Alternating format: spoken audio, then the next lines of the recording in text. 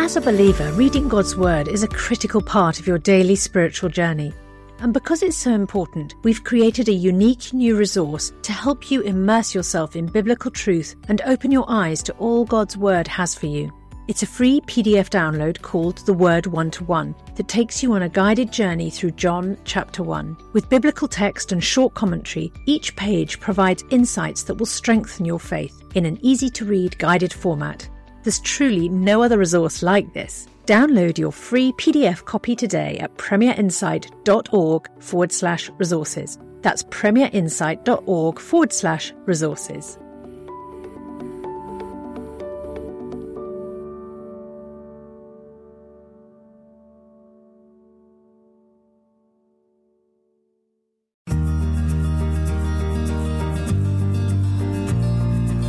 Premier Podcasts.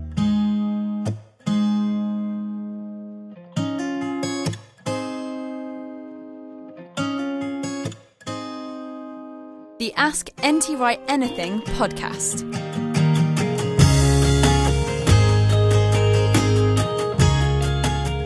Hello and welcome. It's Justin Briley with you for your fortnightly Theology Fest. Welcome along.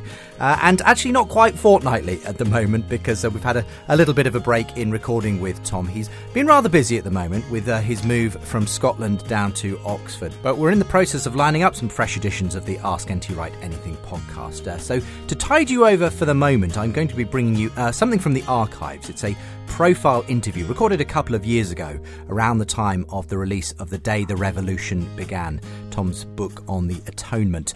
So look out for that coming to you in a moment's time. Thanks to all those who said hi at the recent Unbelievable Live in LA event. It was great to meet some listeners of the Ask NT Wright Anything podcast who had transitioned over to Unbelievable as well, my other podcast. But great time there, and if you want to hear more about it, do go and listen to the Unbelievable podcast, and I'll be telling you all about it there and releasing some of the material from what was a fantastic event in Costa Mesa. But here on the show, still running our competition. Make sure you're subscribed to our newsletter by the end of October. If you do, you'll be in the running for that Bible for Everyone draw. 3 copies of that to give away, all signed by Tom. And you can get the latest videos, bonus content, and of course ask a question yourself by getting subscribed to the newsletter. And the website, as usual, asktwright.com. So we'll be getting back to your question to Tom on the next edition of the podcast. But today it's my questions, and this is from an interview I recorded with Tom a couple of years ago for a different podcast, the Profile podcast, which is produced in association with Premier Christianity magazine. If you enjoy what you hear today, then you might be interested in subscribing to that podcast as well, actually, the Profile from Premier Christianity, because every single week they bring really interesting interviews with all kinds of Christians from all walks of life.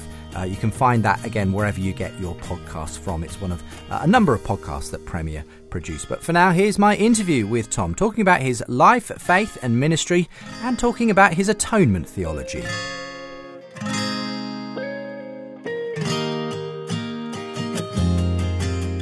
Well, I'm thrilled to be joined on the Profile today by Tom Wright. Tom Wright, of course, is well known to many as a leading British Bible scholar. He's a former Anglican bishop as well, and he's got all kinds of books to his name, both his, if you like, academic work as N.T. Wright and his popular level books as Tom Wright. Tom, welcome along to the Profile. Good to be with you. It's great to have you on the show today. We like to talk about all aspects of someone's life. We've got little time though, so we'll have a condensed version of your story. You grew up in a Christian family, is that correct? Yes, a church-going family, a very ordinary middle Anglican type. Church on Sundays, hymns around the piano, saying prayers at bedtime, and I was encouraged to read my Bible from quite an early age, and once having started, I have never seen any reason to stop. And you've gone on to read it in the original Greek, of course, as well. I'm always amazed when you do a show with me here at Premier Christian Radio. You sort of can recall things to mind, but you can equally just translate on the hoof from your Greek. Well, the Greek New Testament is quite a small book. I mean, it's not as though it's the entire corpus of classical Greek. One can know this little book quite well. Yes, absolutely. What persuaded you that you wanted to go in the direction of academia? Did you ever kind of consider any other kind of vocation in your life? I knew from an early age I wanted to be ordained. My grandfather, my mother's father, was a parish priest who was an archdeacon, and he was a super chap. And I remember as a small boy just liking him enormously and thinking, wow, that's what I'd like to do. I'd be up there on a Sunday and preaching and leading services. And he was a great singer as well, and I've always enjoyed singing. Music's been very important. Church music's been very important. But it was then only in my late teens, when I scraped into Oxford by the skin of my teeth and then started studying philosophy, that I started to realise this huge world of ideas out there and grappling with marvellous great things and great writers, and then started to think, wow, I wonder if maybe somehow I could be part of all that. And how does that fit with being a priest, with being ordained, with preaching sermons? And then the more I was studying theology, the more I thought, this is what I want to do. I'll spend my life studying the Bible and teaching people about it. And of course, clergy ought to be doing that. So in a sense, I've been riding those two horses, and the academic and the pastoral. And I've tried to keep them in balance, though it's not always been easy. Who would you say were your great influences growing up and through those student years? Well, through my teens, there was a man who sadly has just died this last week, a man called Richard Gorry, who you won't have heard of.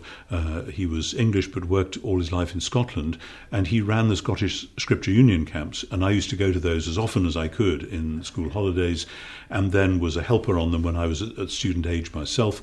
And Richard was a wonderful, patient, loving, prayerful Bible teacher, a very wise man, a very godly man, the sort of man that you really wanted to be with as much as you could, but when you were with him, it was kind of special. It was a bit like being with Jesus, I mean, quite seriously. And he was a huge influence on me. There were teachers through my undergraduate years. Keith Weston, who was rector of St Ebbe's Church in Oxford, was a great preacher and teacher, a lovely friend and support. My own graduate teacher was George Caird, a great scholar and a great influence on me. And then Charlie Mole in Cambridge, I got to know latterly after he'd retired, another great New Testament scholar. And these were wonderful people who held Christian ministry and preaching and a prayerful life with biblical scholarship and just fused the two together. And, you know, if I could be a little bit like that, that'd be great. When did you get ordained? Was it in the... I was ordained in the mid-70s, when I slightly delayed because I was doing my doctorate, but I was ordained deacon in 75, priest in 76, so I'm coming up to my 40th anniversary. There you go. So 40 years later, I mean, did you have any idea what the church or part of the Anglican Church would look like today, what the particular issues particularly... Nobody saw coming what we have had over the last generation or two. Although, when you understand where we are now, you can see the roots of it going a long way back. I didn't know very much at that stage about the worldwide church, although when I was quite young, I was asked to go as a young delegate to the World Council of Churches in Nairobi in 1975, which was fascinating. That was an eye-opener, because the World Council had everything from extreme far-left people to Greek Orthodox and everything. So to discover that one was part of a much larger family, it was a wonderful experience, but also quite scary. And I think I've gone on being amazed and awed and also a little bit anxious about the worldwide church and where it's all going. Do you think that if you were able to sort of make an informed choice today, let's say, that wasn't influenced by the circumstances you grew up in, would you be an Anglican, do you think? Oh, that's a good question. This is not... I mean, it's very odd. It's like, could you have had different parents? Exactly, almost? Because, of course, I grew up in it. There have been moments when I've thought, do I really belong here? Should I be somewhere else? And, of course, there are many people who grew up in one denomination and have moved elsewhere. I happen not to have done, and one of the reasons for that is partly a love of the classic liturgy and its music, and it's a great tradition to be musically prayerful or prayerfully musical in, but also because the Anglican tradition at its best showcases Scripture itself in a way that few others do. Morning and evening prayer and the Eucharist, if done properly, you get an awful lot of Bible flowing through your system, not just as information but as prayer, as worship. And that to me has always been very central and important. I read an interesting article recently which said as much as it appreciated the love of the Bible that evangelicals have, they often aren't that good necessarily in their informal worship styles of actually presenting the Bible. Absolutely. And I was discussing this with some folk just the other day, because actually what good liturgy does, if you have an Old Testament reading, a New Testament reading, these are not to inform you. We used to call them the lessons, the first lesson, second lesson, which was misleading. That's actually a bad translation of lectio, which means reading. Because what you're doing with the little bit of the Old Testament you read is you're pushing your nose up against the window and seeing the whole sweep of everything from Genesis to Malachi. Ditto, this little bit of the New Testament, you have in your mind the whole sweep of the New Testament. And the reason you're reading them is to celebrate the mighty acts of God. And you happen to be privileged to be witnessing this and just holding them gratefully before God, rather than saying, this is the bit I need to learn today. Of course, there will be bits you need to learn and preach on, but I would love to see us recapture that, and also to discover the people in our congregations who know how to read well in public. It isn't just blah, blah, blah, blah, blah. It ought to, and nor is it a matter of a sort of a highfalutin West End actor going over the top, but a matter of wise, powerful, clear, interesting reading, preferably with new translations being used to bring out more of the flavour. When you read the Bible, do you tend to read it as an academic, as a historian approaching a historical text, or do you regard it as a life-breathed, divinely inspired word that will be more than any other text you might read on that day? It'll do more for you than the Times will. The only answer to all of that is yes, all of the above. Somebody suggested to me when I was a student that I should have two Bibles, one for academic study and one for personal study. And I knew as soon as that was said that was entirely wrong. Right. Just as we discover who God is by looking at who Jesus was and is, and we know who Jesus was and is because he actually lived and died and rose again in first century Palestine. And if you try and bypass the history, you will get God and Jesus wrong. Right. In the same way, if you imagine that this living, wonderful word isn't firmly rooted in the cultures in which it was born and written, then you will, again, misinterpret it. So that when I'm reading, I read large chunks of the Bible morning by morning, and I don't sort of take off one bit of the brain and put on another. I am engaging with this text at every level, and some emphases will be slightly different, and some will make me pause and pray, and others will make me think, oh my goodness, and scribble something down for use later on when I'm writing a lecture or whatever. But the whole thing flows together for me.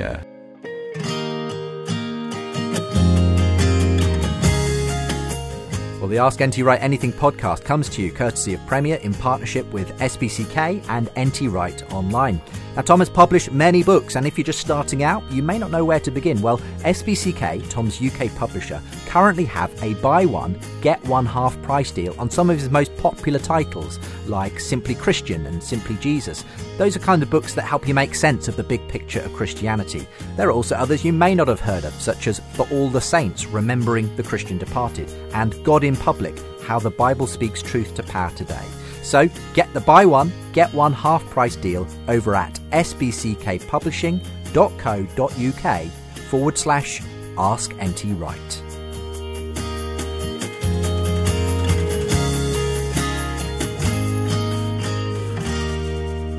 What would you say is the biggest change of mind you've had when it comes to your understanding of Scripture? Interesting.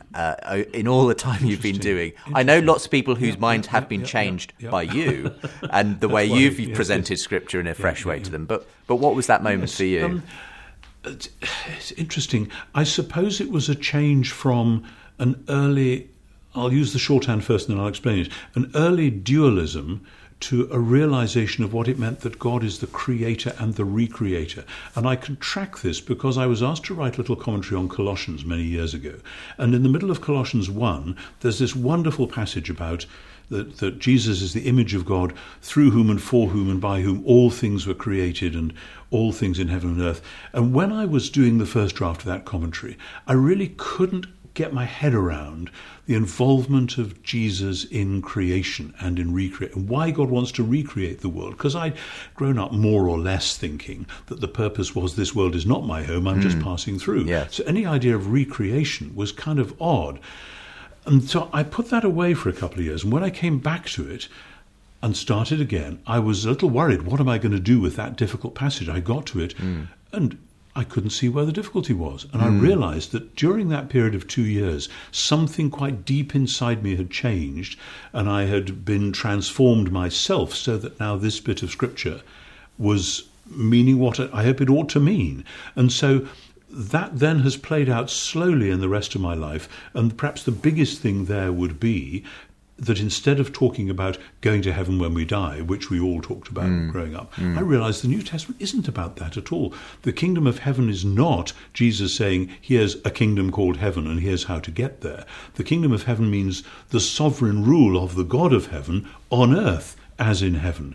And studying Jesus, as I've tried to do intensively, historically as well as theologically, and studying the rest of the New Testament, that has been absolutely transformative, and it goes on transforming everything else. It isn't just that our vision of the future is now different, it's our vision of everything else, of who we are, is different as a result. And if I could encapsulate a theme that runs through so many of your books, this would be it. And certainly it's there in your latest book, The Day the Revolution Began, Reconsidering the Meaning of Jesus' Crucifixion. And to some extent, I think what you're going against is the rather, I guess, formulaic sort of idea of there being a kind of a mathematical sum that God does, and we just need to say, sort of make sure that we're on board with that. Right. And then we get to heaven, and we're just waiting out our time, and that somehow this equation happens at the cross. So okay, if that's not the right way to be thinking about the cross, give us your picture of the right way. Right. I think I want to start at the end and say God's design is, as Ephesians 1 says, to join all things in heaven and on earth together in the Messiah. Now, in the Messiah, that is in Jesus, heaven and earth come together. He is the heaven and earth person.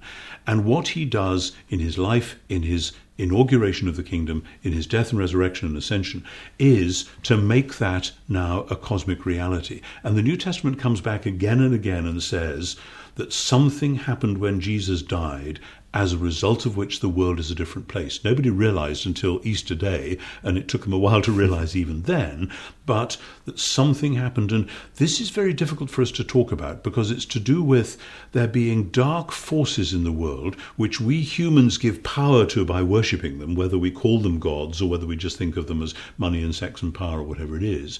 And then they have power over us. We worship them, which is idolatrous. Our humanness fractures, which is sin, etc. How are we rescued from that? And here's the problem, that we in the West have tended to see the whole thing in terms of, have I behaved myself sufficiently or not? Right. Here is a moral standard. God wants me to obey it. Oh dear, I haven't. Then God's going to punish me. Oh, fortunately somebody gets in the way and takes the rap on my behalf. And I want to say that's a very low-grade, almost pagan view of how a God might behave. And we get there because we have moralized our view of humanity. Morals matter enormously, but humans are more than moral-keeping machines. Humans are meant to be reflecting God's love into the world and reflecting the praises of creation back to the Creator. And it's very interesting that in the book of Revelation, it says that the blood of the Lamb is shed in the new Passover so that we might be the royal priesthood, the kingdom and priests. Not so that we can heave a sigh of relief and go to heaven.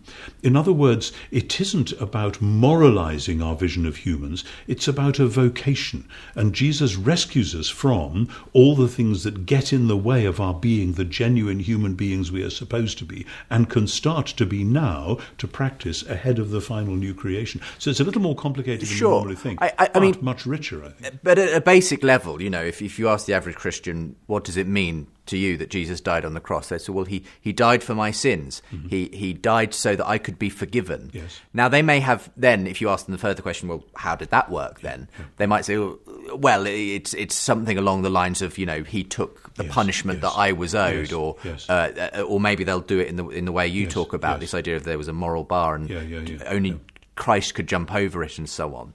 Okay, now are you saying that's wrong? Are you saying that's not the right way to think about it? There are lots of half-truths out there. And as somebody said to me years ago, I forget who it was, if you take a half-truth and make it into the whole truth, it becomes an untruth. Okay. And that's a very serious thing, because then the vision of God that people have is distorted, and so many people are actually put off the gospel, some of them having tried to believe it for many years, and then finally they just say, no, that sounds like a bullying God. If there is a God, he can't really be like that.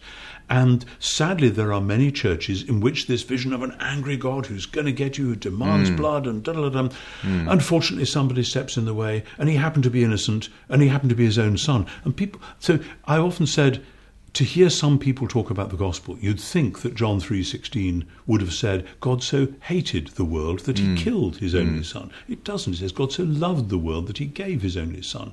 Now, it's all very well. Sometimes people say, well, all that picture is important, wrath and sin and hell and all the rest of it, and it's because God loves us. But simply adding the word love onto the end of that story can be actually even worse. It is like what abusers do when they say, I love you so much, and that's hideous. Sure. So that people have seen that in our generation and have reacted against it. But I really do want to say, I didn't write this book because of those abuses. Right. I wrote it because out of my own living with Scripture for many years, I've just seen what I think is a bigger picture, where it all fits together, so that the punishment for our sins matters as well. God condemned sin in the flesh of Christ. Yes. That's important. I mean, what to you then is happening when someone becomes a Christian, they trust in Jesus? Do they have to have sort of understood or at any level kind of believed in a particular type of exchange of sin and innocence and righteousness and so on at the cross, or is it simply as simple as trusting in Jesus in some way? The more one knows as a pastor and as a church historian about how people have come to faith, the more you realise that God moves in many mysterious ways. And I think for many people, it isn't at all about an intellectual thing. And this may be partly a personality thing. Some people are just gifted by God with the I've got to think this all through bit. But if they're wise, they should know that there are other people for whom that may come a little bit later. And they are drawn by some kind of irresistible love which they see in Jesus, maybe a painting or something they've read about Jesus, or the story of the prodigal son. There is no atonement theory in the story of the prodigal son, but this idea of a father reaching out his arms and running down the road to welcome this wretched young lad. How can you not be moved by that and just say, thank you, this is for me? And I want to say, at that very moment, God says, yes, this is for you, and you're welcome. And now, in the fullness of time, maybe tomorrow or next week or next year, there's some stuff it would be wise for you to get your head around. I've often thought that, in a sense, at the cross itself, there is that moment with Jesus and the thief, and the thief, presumably not having any idea of what's going on here, says, remember me when you come into your kingdom, and Jesus says, today you'll be with me in paradise. And there's this sense that I've always felt as well, in a way, it's not dependent on us having a kind of right theology that we get sort of saved by. But I mean, I believe in theology. I believe in learning to think Christianly. It's one of the great themes of most of my work is that one of the reasons the New Testament is written is to teach these early Christians to think Christianly, because they're going to need to learn how to think, to navigate all the problems that they're faced with. And the cross will be at the middle of that. But that task of learning to think Christianly is something that comes to different people at different levels at different stages. And I believe that little children can have faith. I believe that when a parent gazes at a child or a grandchild, I did this morning with my 4-month-old grandson, we just had a good bit of eye contact and smiling at each other. There's a wonderful sense of love which passes between, which is pre-articulate. Yes. And I really think if God is the great God we know him to be, God has the same ability to communicate with people. And I think of that as well, I suppose, in terms of perhaps there are people who have limited intellectual abilities. Of And course. you told a story, I wonder if you'd retell it, of visiting a community where a lot of people with Down syndrome were present and went to take communion. And they may not have a full and complete understanding of the Yes, I mean, it's a wonderful, wonderful church. I remember in Houghton-le-Spring, actually in County Durham, where the first time I went there, I was astonished, celebrating the Eucharist and looking down, and the front few rows being full of these people, I think teens and 20s with Down syndrome, and they were just thrilled to be there and part of the community, and the community was obviously thrilled to have them there. They weren't separate, they were there, and when they came up to the communion rail, the look of utter delight reaching out their hands. And I want to say, Jesus said, unless you be converted, become like little children. I think he'd have said, or like this lot. Yes. And there is a simplicity and a total acceptance of the love of God. And I think God has a very special care for those. And that is really beautiful. So that then, of course, we are all given different gifts. And when you look at the stories of the early church, there are great theologians and people with the most amazing brains, Irenaeus, Augustine, and people like that. But the reason Christianity spread was because of ordinary Christians on the street, looking after their neighbours, helping them when there were medical emergencies, teaching them, because medicine and education were not free, and it was just for the elite. And these Christians were doing it for everybody. And there was a sense of caring for the poor and so on. And people thought, this is a different way to be human. What's going on? And ultimately, yes, it's because something happened on the cross, as a result of which the powers that had held the pagan world in a dark captivity were defeated. And the proof of that is that then the gospel can go out and people's lives can be transformed. Is this, to some extent, what people have termed the Christus Victor model of yes, it is. the atonement? But the problem with that is that in the, I forget what it was, 50s and 60s, there was a famous book on Christus Victor which played it off against the other theories. And it was that book by a Swedish bishop called Gustav Aulén was obviously reacting against low-grade presentations of an angry, wrathful God and substitution. And so said, no, forget all that. It's about God winning the victory in Christ over the powers. So it became an either-or. So many people have thought, because we believe in penal substitution, we mustn't believe in Christus Victor. That's completely wrong. Right. And the Gospels are the place. Now, here's an odd thing. I've read a lot about the meaning of the cross in the last few years as I've been working towards this book. Most of the books I've read about the cross hardly touch on the Gospels. One or two texts here and there. The Gospels are all about the kingdom of God being established on earth as in heaven. And when Jesus dies on the cross, the primary thing that's about is the messianic victory. He has King of the Jews above his head. And it is couched in terms of a victory over the powers, over Herod and Pilate, who have put him there. Actually, he's winning the victory. And everything else that flows out from that, representative, substitution, example, etc., is within that context. In what sense, though? It sounds amazing, but in what sense did a man dying on a cross in the era of the Romans, when thousands, tens of thousands of people would have suffered similar deaths, in what way did that usher in a revolution? In what way did that defeat the powers of darkness? The short answer is you have to read the book, because that's precisely the question which the book is trying to address. Yeah. And part of our problem is that we in the modern Western church and world are so far out from thinking the way that first century Christians thought, that things they could take for granted in a slogan, we have to reconstruct with difficulty, like people learning a new language. But actually, Matthew, Mark, Luke and John are such amazing texts. And again, so many Christians belittle the Gospels by just reading 10 or a dozen verses at a time and getting a little lesson out of it, as though this is a sort of Christian version of Aesop's fables. No, the Gospels are telling the story of how Israel came to its appointed vocational role in the person of Jesus, the story of how the Creator God came to do the thing which he had always promised to do in the person of Jesus. And the Gospels are telling these stories so that this comes together. But then there's the dark strand which starts right at the beginning in Matthew, when you get old Herod the Great killing all the babies and plotting to kill Jesus as well, which is a bit like Pharaoh killing all the babies in Egypt and so on. But there's a sense right from then that evil is clustering around Jesus and gathering like a huge great storm cloud, until in Luke's telling of the arrest in the garden, Jesus says, this is your hour and the power of darkness. And we see what's happening, that the evil of all the world is somehow being lured onto this one place. That's the story the Gospels are telling. And it's a very odd picture for us. But the point is that on the cross, that is dealt with. Paul says God condemned sin in the flesh of the Messiah.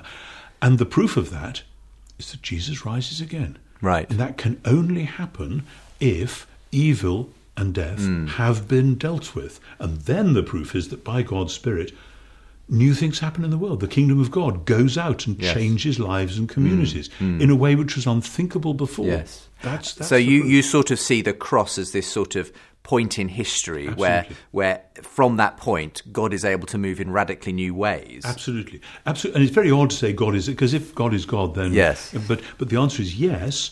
And of course, it's all about the sort of God God is. That people often say, why doesn't God do something? And people want God to send in the tanks and just blip out. But no, because of who God is, as we see actually throughout Scripture, he is the God who wants to work as the God of love, and ultimately he gives his own self in the person of his Son, so that the wickedness and evil, the mega evil, the sin with a capital S, if you like, it's more than just the accumulation of all the bad things you and I have done. It's a darker force to which we have given our power. That is finally defeated. And see, it's very interesting in Paul's theology, when he talks about the Gentile mission going out into the non-Jewish world, Paul links that directly to the fact that the principalities and powers, as he calls them, have been overthrown. That's why he can go and say in the marketplace, you're welcome too. And you don't have to become a Jew in order to become a Christian. You're welcome as you are, because all the barriers are down because of what Jesus did on the cross. Tom Wright, thank you very much for joining me on The Profile today. My pleasure. And if you want to find more interesting interviews with people from all walks of life and their Christian story, do read Premier Christianity magazine, and The Profile is brought to you in association with that title. Again, thank you, Tom, for being with me. Well, thank you for being with us on today's edition of the programme, and a reminder that today's interview was from the archives of the Profile podcast. And if you want more in-depth interviews with Christians in all walks of life, it's a really great weekly podcast that you might want to subscribe to. You're looking for The Profile from Premier Christianity magazine, wherever you get your podcasts from. Just a reminder that competition is still open. If you get subscribed to the Ask NT Wright Anything newsletter, by the end of October, you'll be in the draw for one of 3 Bible for Everyone's, signed by Tom Wright himself. It's his own fresh translation of Scripture, along with the Old Testament by John Goldingay. And if you get yourself signed up, you'll also get the latest videos, bonus content, and of course the opportunity to ask a question yourself. That's all available at askntwright.com. In the meantime, thanks for being with us this week, and we'll see you next time. You've been listening to the Ask NT Wright Anything podcast. Let other people know about this show by rating and reviewing it in your podcast provider. For more podcasts from Premier, visit premier.org.uk/podcasts.